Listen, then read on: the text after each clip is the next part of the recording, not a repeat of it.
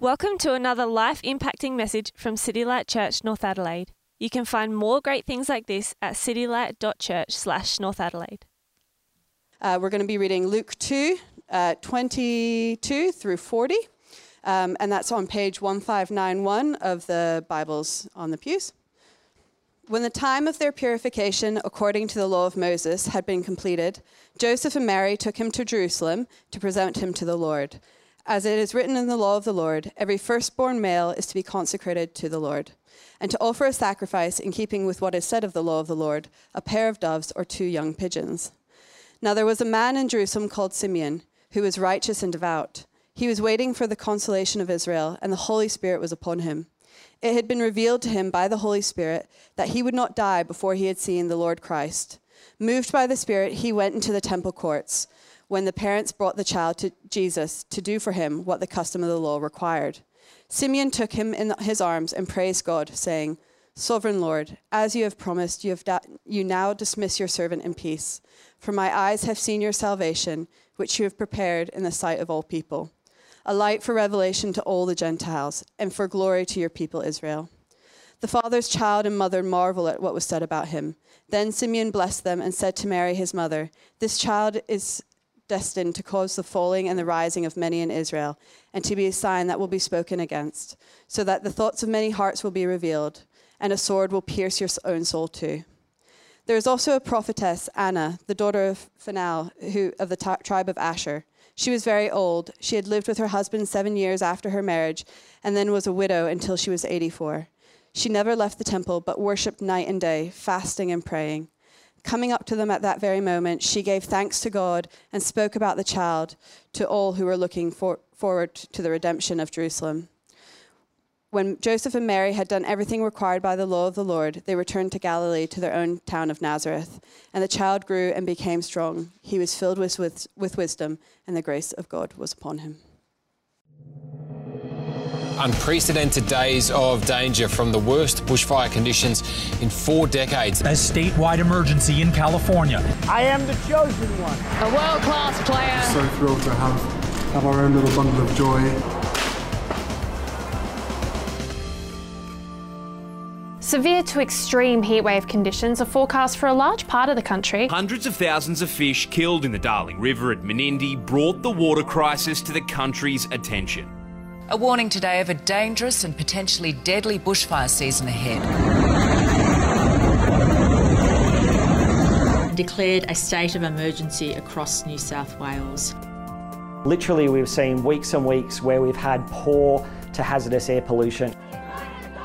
We are in the beginning of a mass extinction, and all you can talk about is money. How dare you? Okay, Boomer. These are the quiet Australians who have won a great victory tonight. We did it. We pulled it off, didn't we? Kim Jong-un and Donald Trump are reunited. Ashley Barty is now world #1. South Africa are Rugby World Cup kings. Bitter rivalry escalated into accusations of drug cheating. I'm not going to stop until I prove my innocence. We made a decision that gave us cost certainty. Disappointed. This is one of New Zealand's darkest days. Oh my God. It was one of the only things I could grab at the time. Everyone, you have to support us. I appreciate them from Australian people. For all of Australia to have fought so hard to bring back home Hakeem Al-Arabi. Amazing to see all the people here. I am voting for the repeal of Medivac. Turkey is ramping up its assault, ignoring new US sanctions. I'm standing at the Badarash camp. It's being recommissioned now in the expectation that thousands of Syrians will be coming across the border. Death of Islamic State leader Abu Bakr al-Baghdadi. The jury delivered guilty verdicts on all 5 charges. You were staying at the house of a convicted sex offender. It was a convenient place to stay. Drug money to Hong Kong via Crown Casino's bank accounts. We get a handshake or something between them? Tonight, Australians have all learned the news of the passing of one of Australia's great Prime Ministers.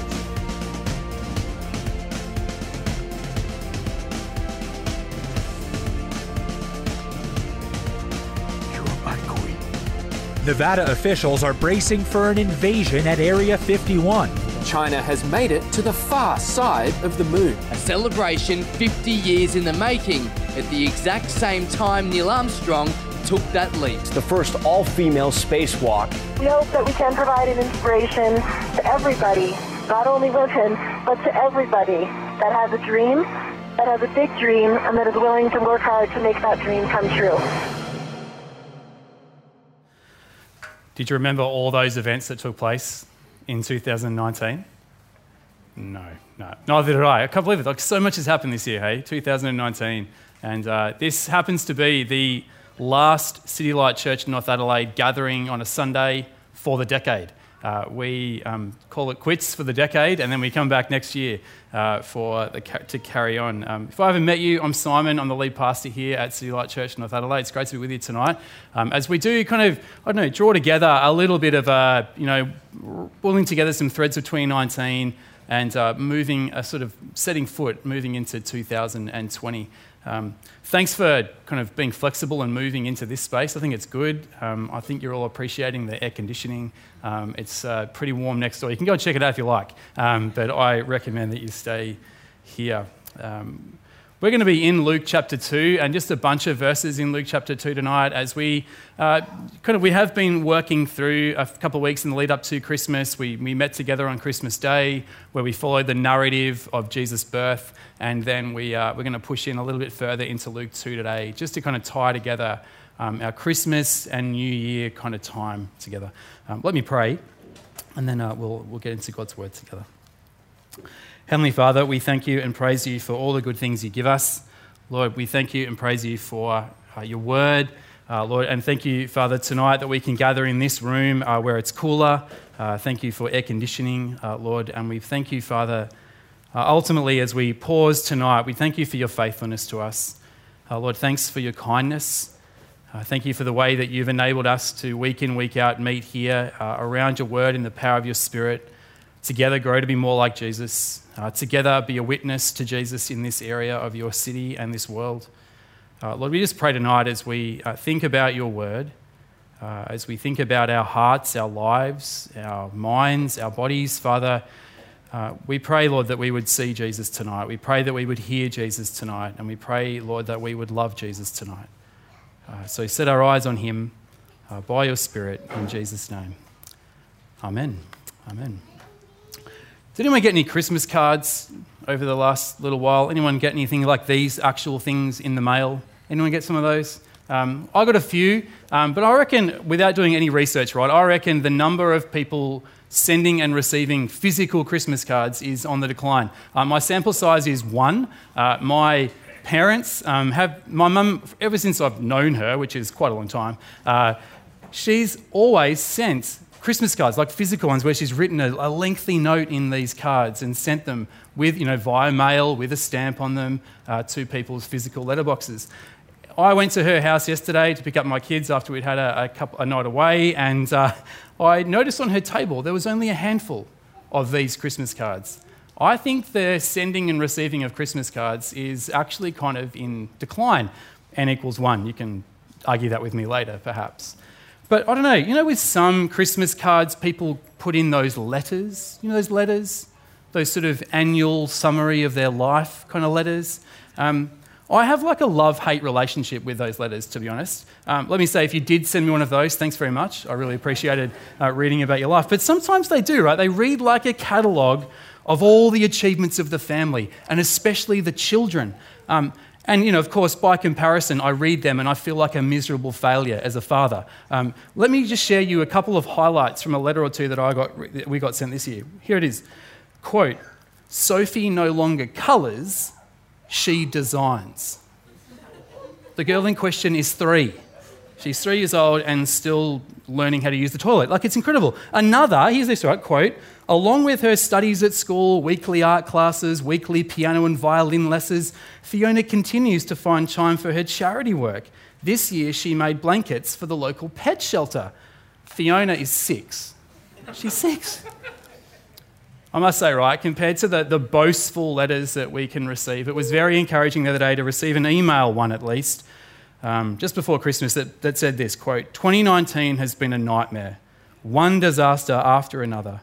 We simply cannot wait to be able to switch off from everything and enjoy Christmas and New Year.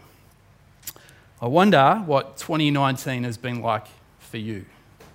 I wonder what 2019 has been like for you. I read an article, I don't know, I forget what I did yesterday, right? So I find it really hard to remember what happened in January of 2019. There was an article in the Eternity magazine the other day which reminded us that January, Marie Kondo was the it person of the month. And everyone was saying, that doesn't spark joy for me, that person doesn't spark joy for me. I don't know, there was the storm over that Gillette ad, right, where toxic masculinity was the big issue, and what the heck is that anyway? April, we saw it in the video, Notre Dame burnt to the ground. I feel like most of this year has been punctuated by images and comments from Israel Folau to greater and lesser extent. And of recent times, right, the impact of bushfires, climate change, etc. on our country. I wonder what 2019 has been for you. I'd love you to turn to the person just for the next minute or so and just quickly, you don't have to share everything. You don't have to share anything, actually. But just turn to the person next to you and say, what's 2019 been like for you? Have a quick chat to the person around you. You don't have to share things if you don't want to. But go, have a crack. About a minute. Go for it.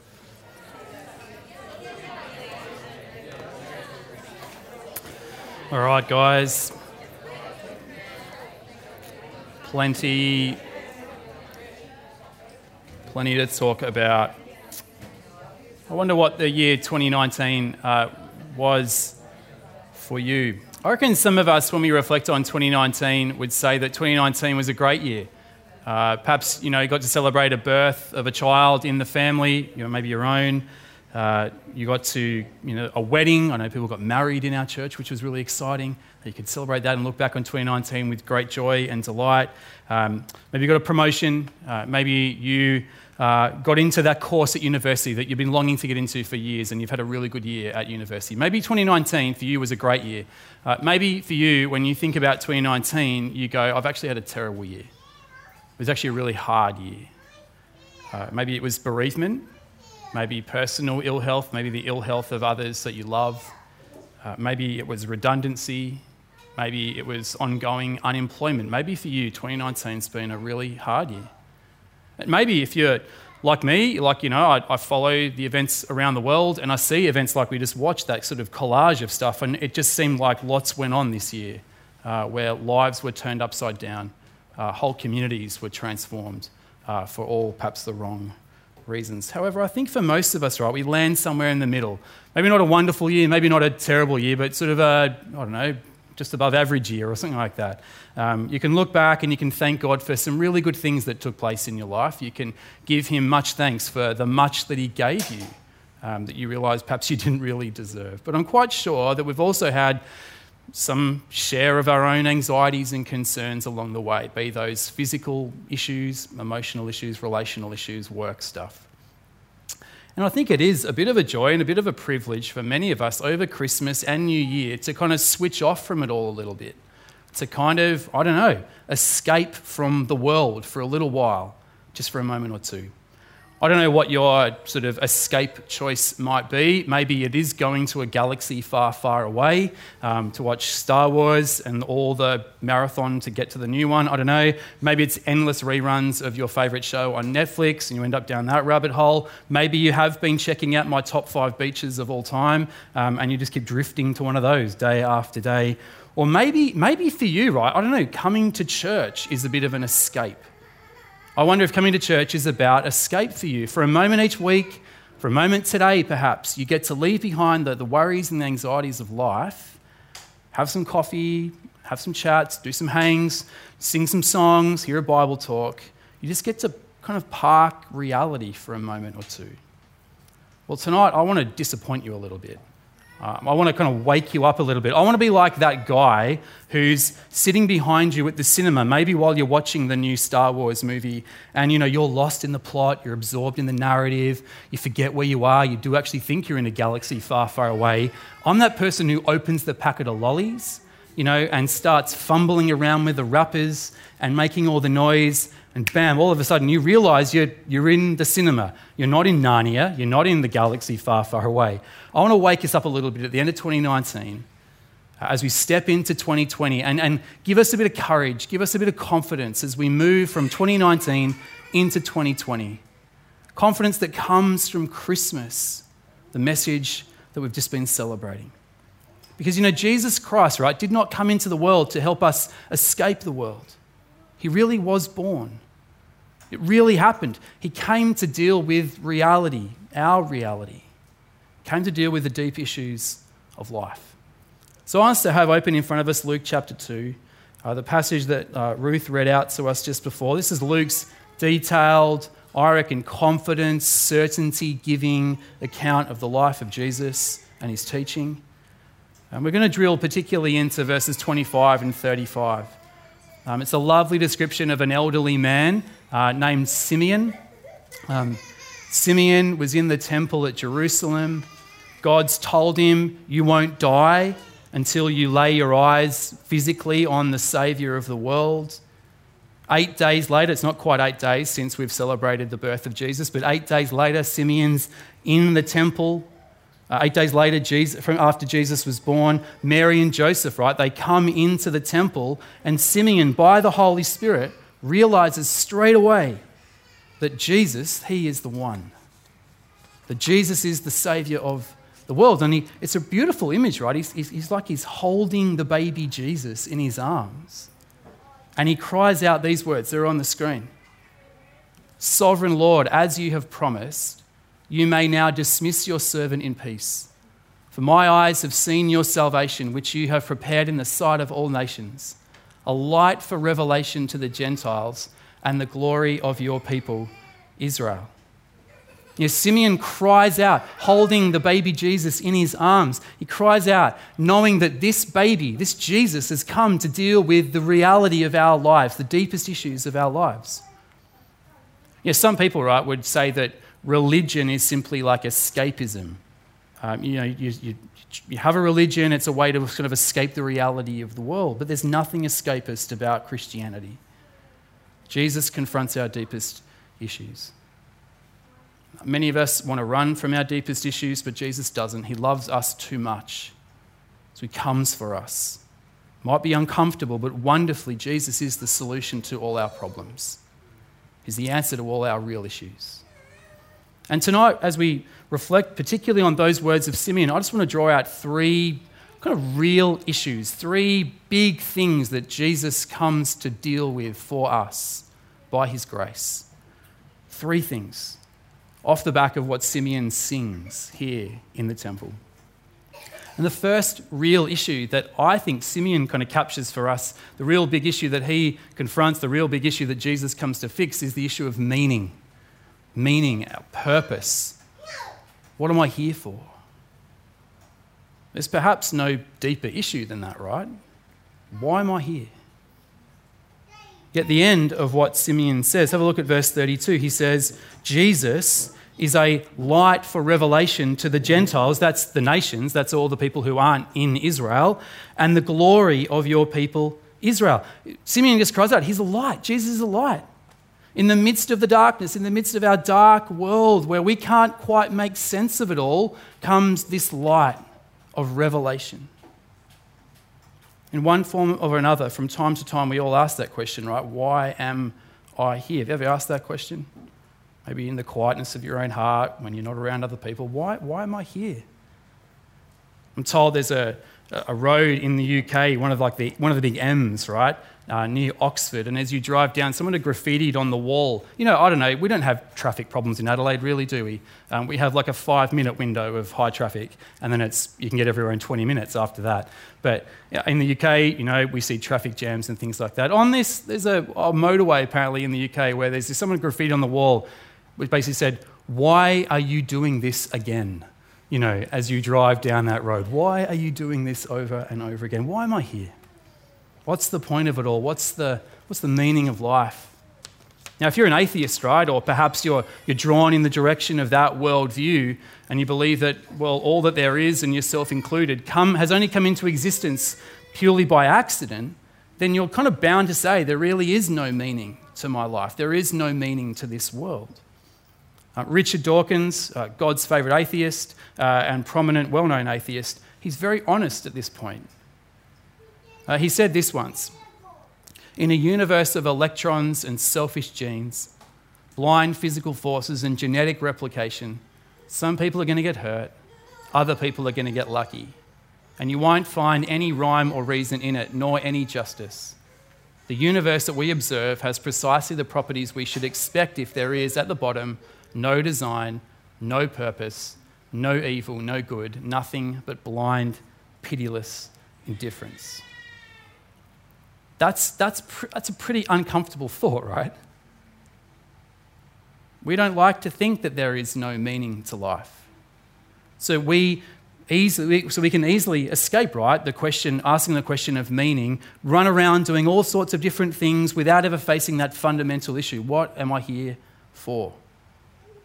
But Christianity doesn't avoid it. We're faced head on with that question. What is the meaning of my life? I think the very asking of that question tells us that there is meaning. But the trouble is, in our darkness, because of our sin, we are unable to find it. I thought we could do a thought experiment just for a moment or two. I like thought experiments. You don't have to close your eyes for this one, but you can imagine with me, right? Imagine just for a moment we were all born inside this room, right? All together. That would be pretty freaky. But imagine if that was the case. Like, we're all in this room and we can't see out. We can't really see out the windows, but we can't see out anywhere. And one day we're all asked the question, is there anything outside this room? Is there anything outside this room? One by one, people come up and share their views. Ruth comes up and shares her view. Sam shares his view. Josh, etc. One of us comes up. Definitely. There's a whole world out there, someone says. It's full of green giants. I'm convinced of that. Someone pushes that person aside. No. It's not green giants. It's purple pygmies. That's what's out there. Purple pygmies. That's what we're going. Someone else. There's nothing out there. We've never seen it, but there's nothing. Finally, someone comes up and says, look, no one has ever been out there. We simply don't know. We're in the darkness. By all means, we can have our beliefs, but you cannot be sure. And while he's speaking, through the door comes a man. He says, what are you talking about? We're discussing if there's anything out there. Yes, there is. I've come from the outside. There's a whole world out there. There's people, there's cars, there's buses, there's bikes, there's trees, there's lakes. And we don't say to him, right, that person who's come from the outside and told us what there is out there, we don't say to them, well, that's just your beliefs, because he speaks with authority. He's come from the outside. And the Christian claim, right, is that while we humans grope around in the world of darkness, sensing there is more to life, Jesus is the man who has come in from the outside. I love this. I've shared this before, but I'll share it again. It's probably my favourite quote almost of all time. But John Stott says this in his book, Basic Christianity. Many people visualise a God who sits comfortably on a distant throne, remote, aloof, uninterested, and indifferent to the needs of mortals, until it may be they can badger him into taking action on their behalf. Such a view is wholly false. The Bible reveals a God who, long before it even occurs to man, to women, to turn to him, while people are still lost in darkness and sunk in sin, he takes the initiative, rises from his throne, lays aside his glory, and stoops to seek until he finds him. That's the God whom we celebrate at Christmas, the God who's come from riches to rags in order to reveal the light, in order to reveal that we matter, and that he brings us real meaning to our real lives. If it's true, then there is real meaning of life to be found in the person of Jesus. Real meaning, real purpose that can't be taken away. Thinks Fletcher's excited about that. Anyway, the second big issue, right? The second big issue. So Simeon cries out, a light to the revelation, meaning in the darkness, light in the darkness. The second big issue, and an issue that I think we're tempted to run from, but that Christianity confronts head on, is the issue of guilt. The issue of guilt. Simeon says, verse 30, "For my eyes have seen your salvation, which you have prepared in the sight of all nations." My eyes have seen your salvation. I don't know what your eyesight is like. I know that mine is no longer what it was like when I was 21. My wife Adele testifies to the fact that she has perfect vision still to this day. I don't know what your eyesight is like. There's a story of an elderly woman. One night she's getting ready to go to sleep. One evening she's in her bedroom. She's looking at herself in the mirror and she was a little bit flat, a little bit depressed. "Look at me," she exclaimed. "My hair's falling out, my teeth are awful, I've bags under my eyes and like everything is kind of sagging." And her husband was in the room, but he lay silent on the bed. And while she couldn't stand it, after a while, right, she couldn't stand it, and she said, well, just say something encouraging to me, husband. And he said, "Well, at least your eyesight is still good." How is your eyesight? When you look in the mirror, what do you see? Maybe you feel a bit depressed. Maybe you feel a bit flat. Spots and wrinkles and grey hairs. I don't know, maybe you look in the mirror and you're actually kind of rather pleased with what you see. That's not me, by the way. But when you look beyond, right, the superficial appearance, what's really going on inside? I think the end of the year is a good time for a bit of self-reflection. At the beginning of the year, I sort of set up my year by trying to think through a few categories of my life to sort of set some goals to kind of I'm not into resolutions, I call them goals because it just sounds a bit more achievable, I reckon, but a few goals. One was a goal for my spiritual life. One area was a goal for my family life. One area was to focus on my vocational life, my work. The other was physical. I was keen to drill into those 4 areas. And I wrote some goals down and then I did a bit of a half-year analysis and I think I was tracking okay around halfway through the year. I paused a little while ago, a couple of days ago, and reflected on those 4 things. And I don't know, the end of the year for me has been a bit of a challenging time of self-reflection, to be honest, where I feel like I kind of started the year okay and then I've drifted pretty poorly, I think, in those areas. I think it's important that we ask that question at this time of year, like, what have I been like in 2019? Because we're human beings, right? We're a bit of an odd mix, aren't we? On the one hand, we're capable of extraordinary goodness, amazing kindness, generosity and love. And on the other hand, we have to admit that there's like an ugliness within.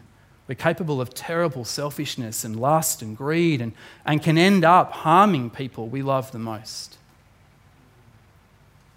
When we seem incapable of controlling what is broken within us and how we'd love to run away from it. But the Bible is a mirror for us, right? Showing us what we're really like. Yep, we have the capacity for love, for goodness, and for kindness. Why? Because we're made in the image of God. God who is all those things. He is love. He is kindness. We image some of those things, and yet we're also deeply flawed. You're looking at a deeply flawed preacher. There is a reality to our guilt. Atheists call it Christian neuroses. The scripture just says that it's real. We've all turned away from God. We're all guilty. Now you might be thinking, right, here we go.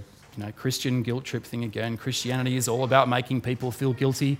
One US commentator said this, quote, all religions are the same.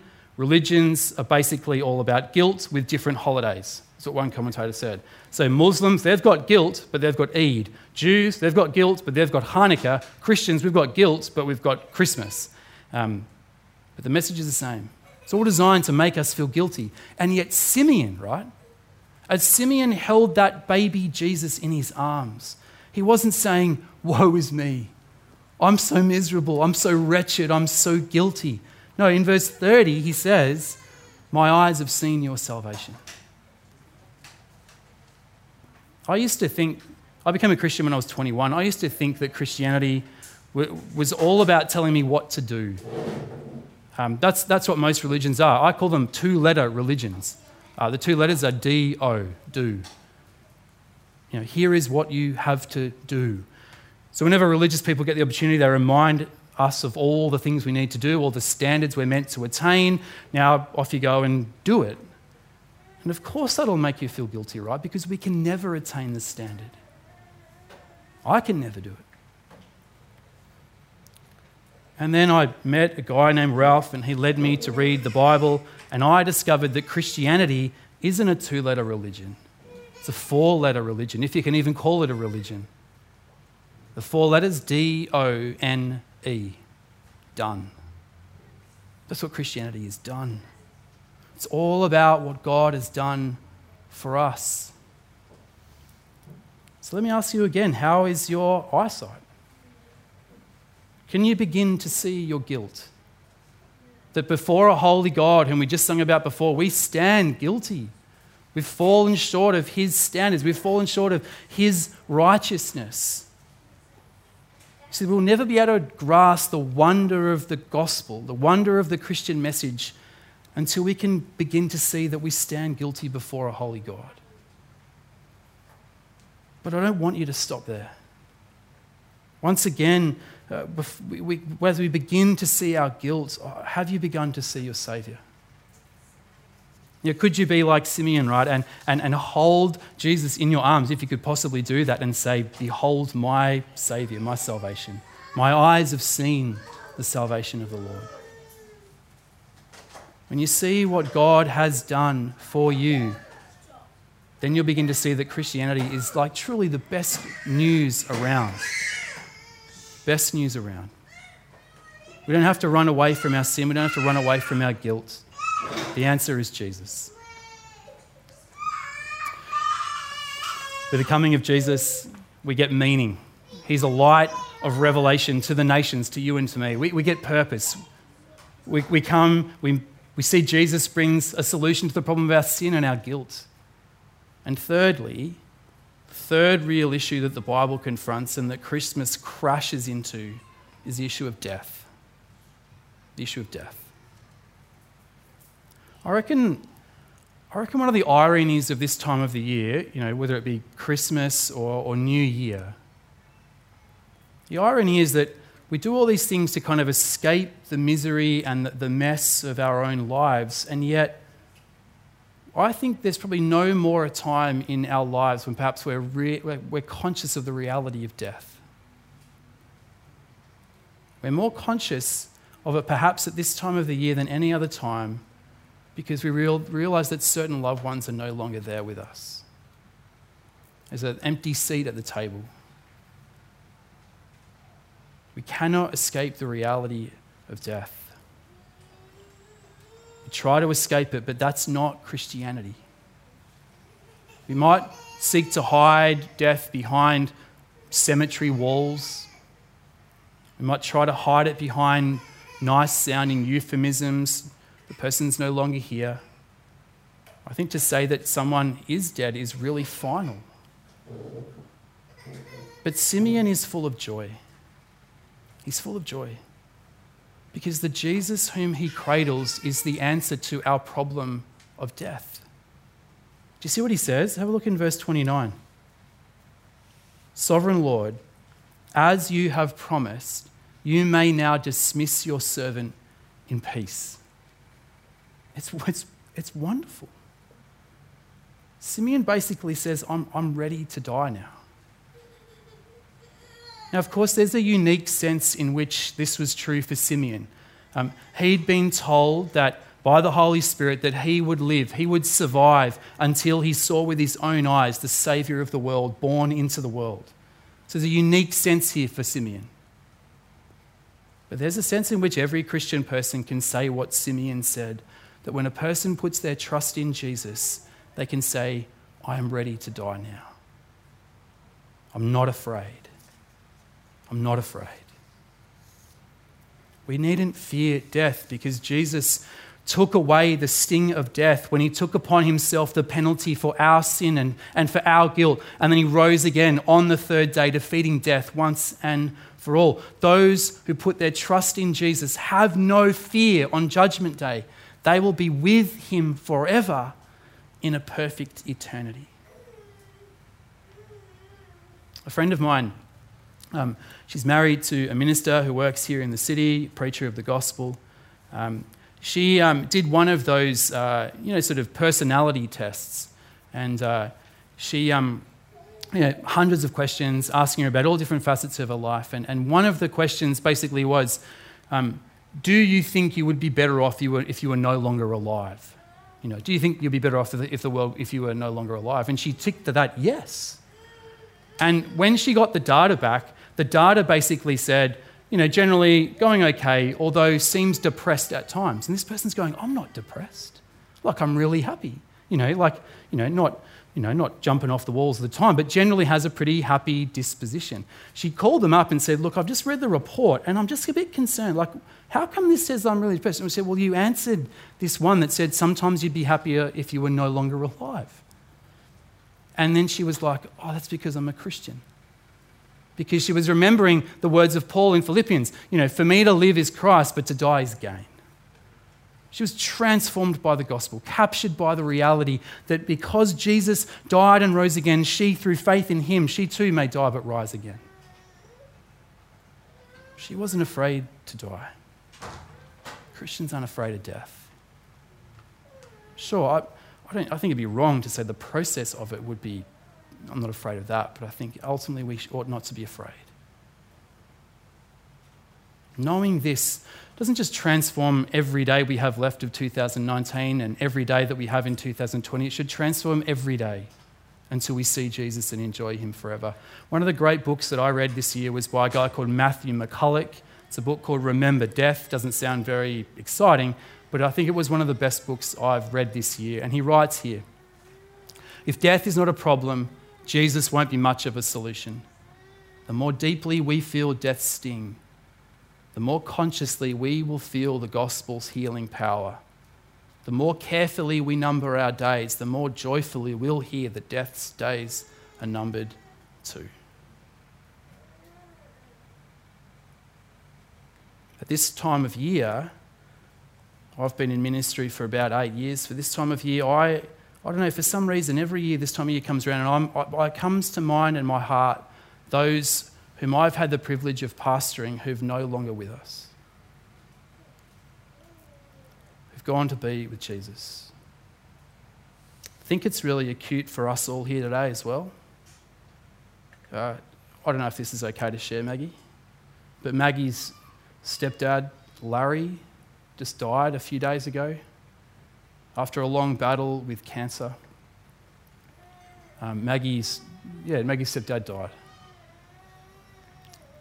Maggie and Tom are going to head back to the US on Tuesday to catch up with family and to be there. I think this is real for us.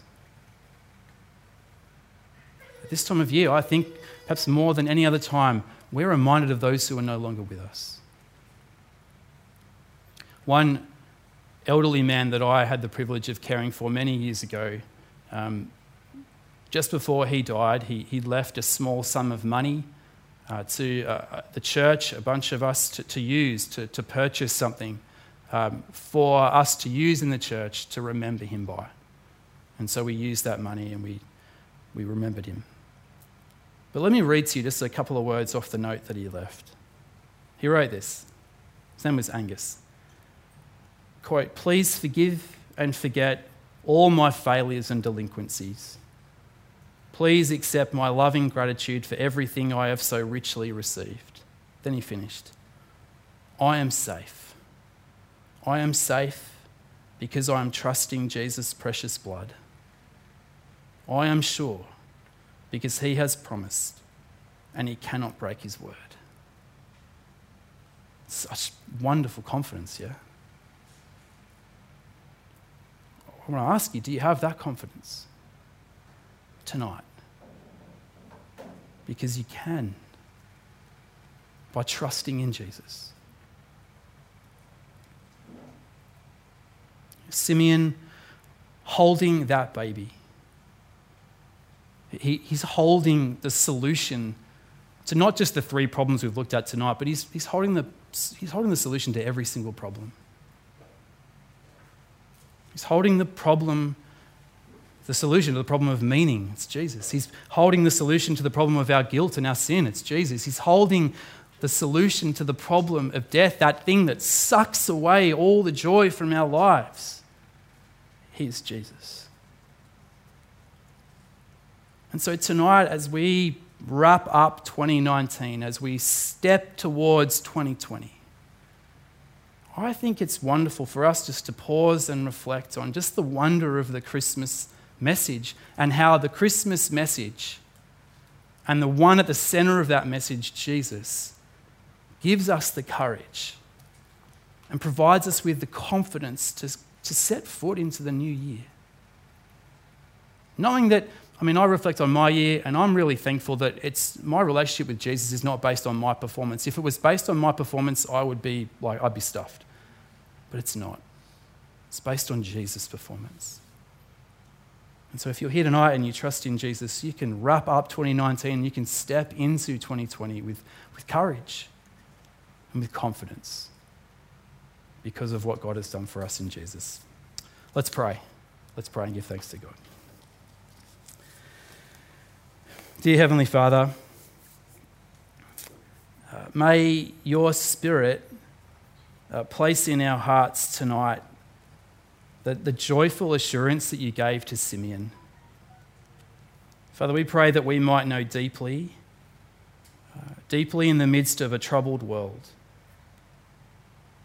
that just as Simeon's waiting for a Saviour was not in vain, so our waiting for Jesus' return is not in vain. Lord, help us by your Spirit to fix our eyes on Jesus, the one who is gloriously seated at your right hand, from where Jesus will return in glory to judge the world and to save all those who are waiting for him in hope. Lord, we pause tonight, and Lord, and the words of Paul come to my mind, that we rejoice with those who rejoice and we mourn with those who mourn. Tonight, Lord, we rejoice with Tom and Maggie as they get to celebrate this very day 1 year of life for little Jack. Lord, and we thank you for the gift of Jack. And Father, we pray that he would grow up to be a man who knows how loved he is by you, that he knows every day that you've saved him through Jesus. Lord, we thank you for Tom and Maggie for the way they've loved him and cared for him, survived this year and thrived in many ways.